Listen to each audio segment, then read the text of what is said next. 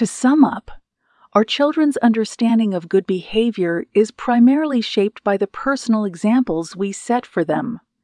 We instill values at home, not through coercion or rewards, but through respect and reciprocity.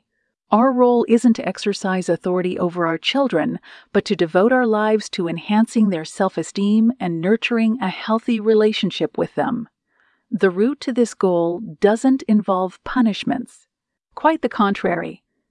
If we use threats, penalties, or confiscations, it only widens the gap between us, obstructing the development of a wholesome, trust-filled bond with our children.